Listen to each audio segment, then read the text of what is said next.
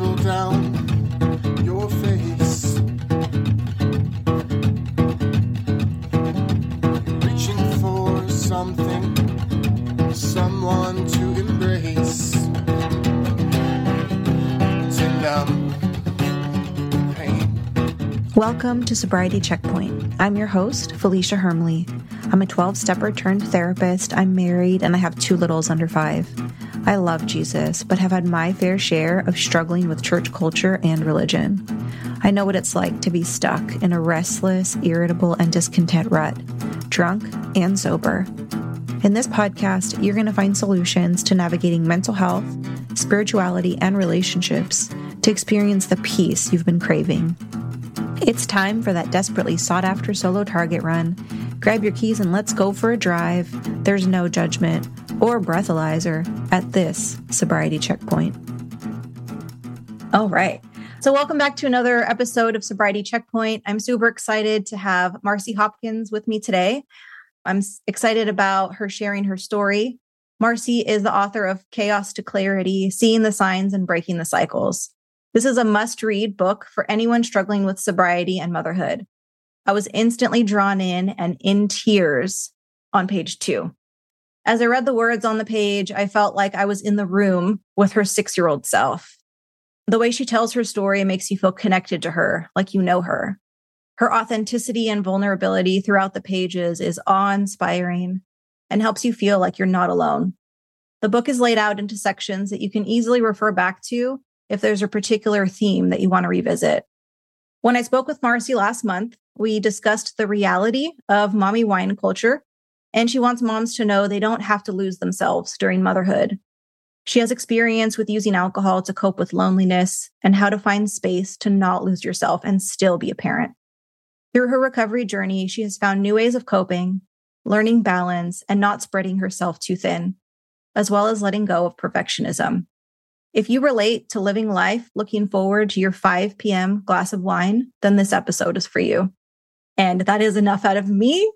I definitely want to hear all from you the rest of our time together. So, oh no, I just want to say thank you so much. You actually brought me to tears just to know that my book and my story touched you in that way. And it was so important for me to write the book in a way that you could refer back to, and it was easy to digest. And I just really wanted to connect to the person reading it, that it was not about me.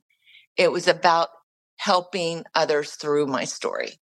So thank you for all that you said. It really, really touched me. Well, I love that. It comes across in the way that you intended. So if you could maybe start off with, if you could just share a little bit about what it was like for you growing up and some reasons that, led you to drink. Yeah, so there were multiple things that happened. I will say that abandonment was a big part of my story. My mother and my father were not there for me, and that was very difficult for me. My mother chose partying and men over me. Now, she was very young. It must have been very hard for her to be a parent at 19 years old. But all that I saw as a little girl was her always choosing a man over me. And her boyfriend, when I was 6 years old, with the story that you're talking about, where I start the book and you feel like you're in the room, that was her boyfriend. His name was Tim. And they partied all the time, and she would bring me over to his house. And I was always very uncomfortable. I was never at ease. And they would party all night long. And so I would be left for hours upon hours in the morning. And I got into some mischief. I, took some coins out of a Tootsie Roll bank that originally I thought was candy. And when I took these coins out, after about an hour, my mom's boyfriend came in, was going to try to give me that bank, and noticed that it was very light. And I didn't even know what the money was worth. I just knew that silver money was of more value than the copper money. And when he saw that the coins were not in there, and I said that his roommate must have taken them, He did not believe me. And he took me into his bedroom where my mother was in bed and began to beat me in front of her while I'll never forget that image of my mother just laying there. That day we had a family party and I was told to not share with my grandparents, and I ultimately did. I was black and blue, and my grandparents gave me an option to live with them or go back with my mother. And at 6 years old, I had to make this decision, a huge life decision at 6 years old. So I ended up staying with my grandparents. And during that time, I was very grateful, but again, always feeling that my mother never tried to rescue me, tried to take me back. And my grandfather had a terrible temper. So I dealt with that a lot. And that was oftentimes very scary. There was a lot of screaming, and then you would act as if nothing happened the next day. So through that, you don't learn to sort through your feelings. You don't learn to communicate. You learn to shove everything down, and you're afraid to have a voice. So those were things that I learned during that time. And then when my mother ultimately got remarried, this was at that time, I guess, that was her third marriage when I was 12. I was so happy. I thought that this gentleman was going to be, well, I say gentleman loosely now, but I thought he was going to be my father, knight in shining armor, bring us this amazing family. And sexual abuse began. I started failing out of school. I wanted to end my life. And during that time, I found drinking. When I drank, it was an escape. Well, the first time I drank, I was like, it was just like you were able to not think about all of the pain you were in. You could try to shove it down as much as you want to, but it was always there trying to bubble to the surface. And with alcohol, it would just make it go away for a little while. I struggled with that off and on, bad relationships, drinking for the majority of my life. That was how I coped when I left high school at 18. I drank every day of my life for the most part, except for a few little intervals where I had gotten in trouble and tried to quit drinking and such. But for the most part, alcohol was my answer. And my mother actually showed me, even at 8 years old, to drink if I had a stomach ache, when I couldn't sleep at her boyfriend's house and I felt very uncomfortable. She would give me like half a sleeping pill. So these were things that I was starting to learn that a drink or a drug was an answer. So I carried that on for a lot of years. I was 44. Now, one of the things that you talked about in your book, and I mean, this is something that I feel like I could relate to as well, was your first addiction of seeking affection from people. And because I think that this is something that a lot of listeners could relate to, can you talk a little bit about that? Just attention and affection from other people. So I think there's a few things that come from that. I think abandonment and the sexual abuse. The sexual abuse made me look at love in a different way. So I thought men or boys just wanted me for what was on the outside. So I would seek attention and do things that I was not comfortable with a lot of times just to get what I thought was going to be love from someone. And the abandonment created problems within relationships because I was always afraid they were going to leave. So I ultimately always needed a boyfriend in my life. I was always seeking a boyfriend. While I was in the relationship, it was always very volatile. There was a lot of yelling and reaction. And as I talked about before, it was very difficult. I mean, I just went straight to rage. Generally, the person I was with was not a good person. They were either very, I'd say, abusive in their own right. And through relationships, what I would do is I would find someone, I would get involved. And then if I were not receiving what I thought that I deserved, because I always had this idea of what I thought I deserved, even though I really didn't know what I deserved. It didn't ever look really good. But if I didn't feel that they were giving me the attention, or I felt maybe they were stepping outside of the relationship, even if they weren't, I would begin to step out of the relationship. I would find someone else. So that would bridge me from not feeling anything from leaving that relationship to beginning a new relationship.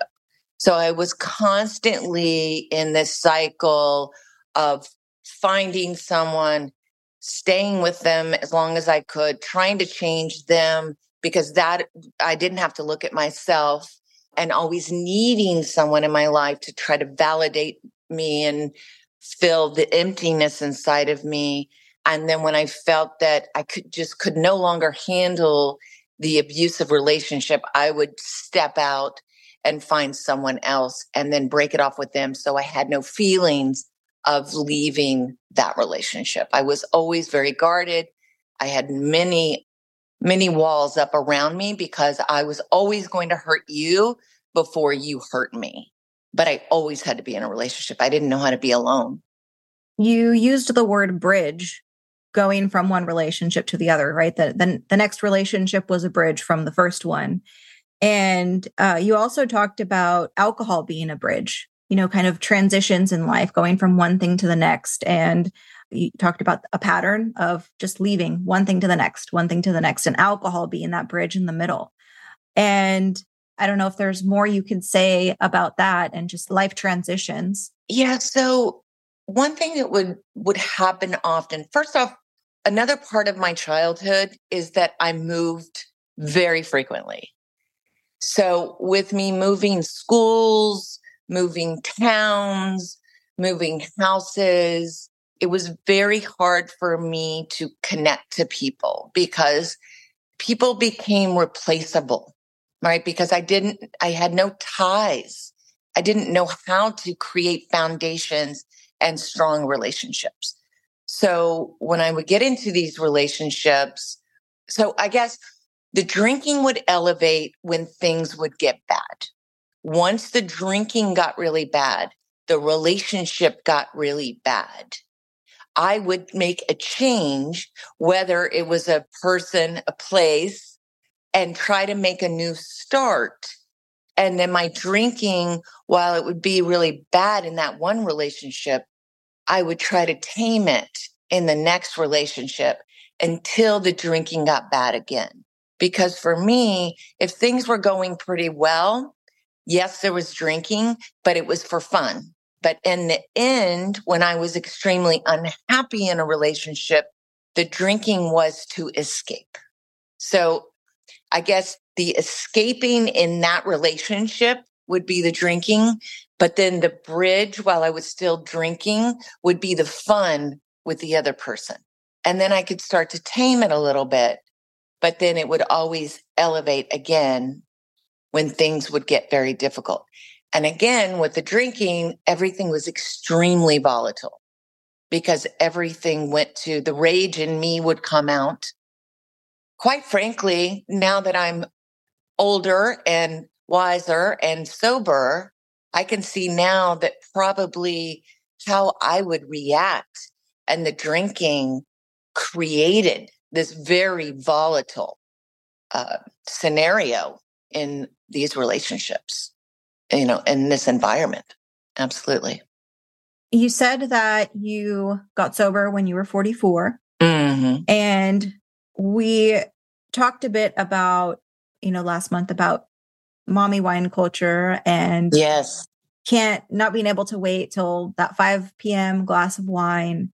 I'm wondering if you could share about maybe the period of time before sobriety, motherhood, life, career, stressors, perfectionism, things like that. absolutely. I actually did very well, believe it or not, within work. I mean, it sounds like the drinking was it was every day, but it wasn't like I was waking up drinking. It wasn't like it was destroying my life. Maybe in my younger years when I was young and wild and crazy. But once I did find my path, which was in television, I did start to make a commitment to my work. So I would work during the day, but of course, when I got off, I would drink. So that was the pattern. It's kind of like the reward when you get home, you have your wine, make dinner. There were times that I would go into work with very little sleep. And of course, this was in my 20s, just trying to survive that time. And, when I remember like maybe getting a couple of hours of sleep and trying to go in and do my job. Very, very hard, but somehow doable in your 20s. But I did well. I started off in operations. I got my foot in the door for a company called Liberty Sports Communications.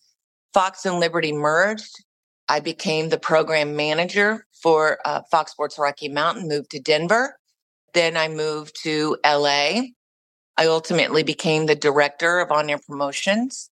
I found my husband, but I will say that even early on with that relationship and when we got married, I did not know really, again, what love really looked like. I knew, right, we're taught this path. You go to college, you have your job, you find your husband. And I thought he was an amazing man.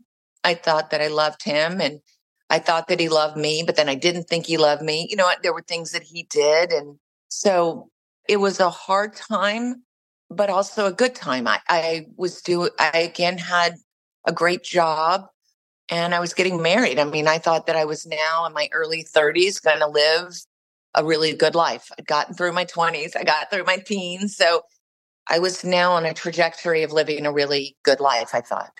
But I will say every single day it was drinking when I got home from work and making dinner. And that just was the habit. And then when I got married, we had children. I then found friends that we could have mommy and me dates and we were drinking wine.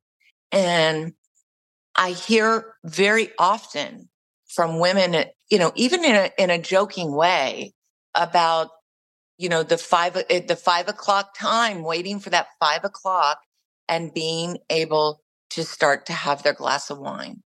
And it may start with one glass, then it's two glasses. And it's a way to get through a time that can be very lonely, very hard. It's something we don't know what we're doing. We're thrown into this motherhood, this role in our lives. And we may love our children so much and unconditionally, and we may be very happy, but then it's also, there's so many hormones going on. We left a job that gave us validation. Like there's so much change that's happening. So when you have that glass of wine, finally, maybe at 5 o'clock, there's a sense of ease. There's a calmness that you think that you feel. But what happens when you start to have that 5 o'clock glass of wine? One, you become dependent on it. Two, you think that it is calming you.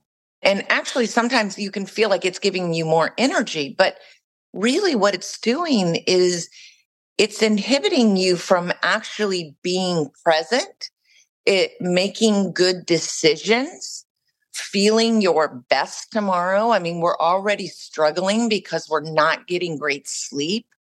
When you drink, you do not sleep well. It affects your REM cycles, and it truly does affect how you feel the next day. And believe me, I drank my wine at night. I got up in the morning. I did my exercising. I did what I needed to do. I was involved in the school. I was very, very involved in everything that my children did. But the constant was every single day I had my glass of wine at 5 o'clock, and I couldn't wait for it. And I hear that very frequently.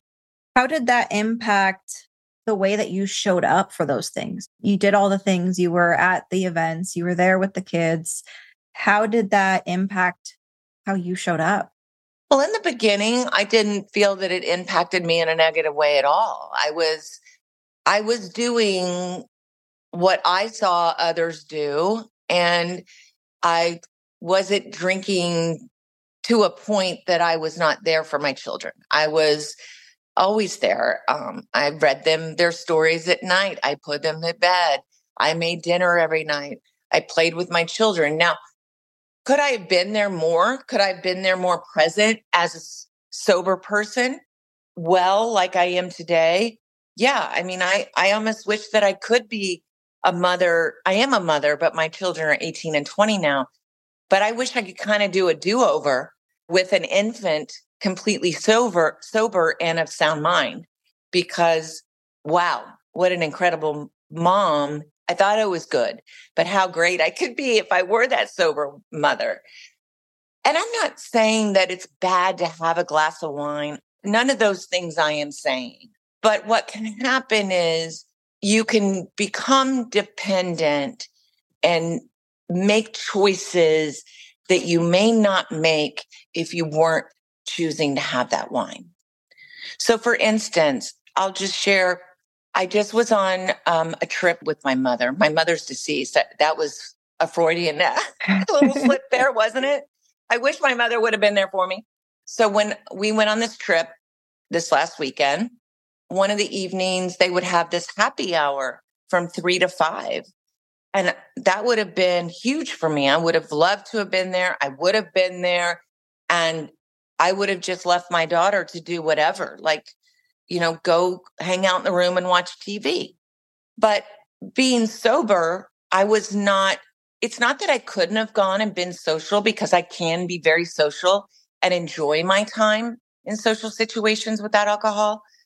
But what I did do was make a choice to go work out with my daughter and go to the spa with my daughter and sit in the sauna and sit in the whirlpool. And for me, it was so much more rewarding. I was just thinking to myself in those moments, like, I get this time with my daughter instead of choosing to go be with other people that I don't know well, just so I could drink. I mean, when we used to go on vacations all the time in the Bahamas, my kids go play on the beach because it was more important to me to go drink and be social with the adults. You can do both. Thank you so much for listening. Come back next week to hear part 2 of Marci's story, where we will dive into alcohol being a problem in her life, turning points, experiencing and accepting love, healthy coping skills, and Marci's book, Chaos to Clarity. See you next week. Thank you so much for listening. I hope you enjoyed today's episode. Before you go, please subscribe and leave a 5-star written review. Reviews help boost my ratings, which helps other parents in recovery find my show. If you're interested in emotional sobriety coaching, please reach out and schedule a call. Check out the show notes for my contact info and social links. Don't forget to like, follow, and share with a friend. I'm super excited to know this podcast is helping you. Tune in Thursdays for the latest episode. I'll see you back here on your next Target run. Until next time.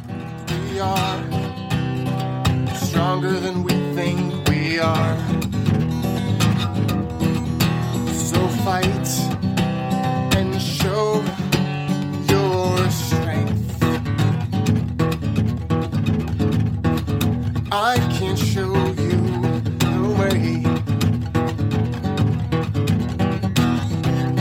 All I can do is tell you my truth. Good and grace from our God. Good and grace from our God. 'Cause we are stronger than we think we are. So fight and show your strength. Good and grace from our God. Good and grace from our God. Good and grace from our God. Oh, good and grace from our God.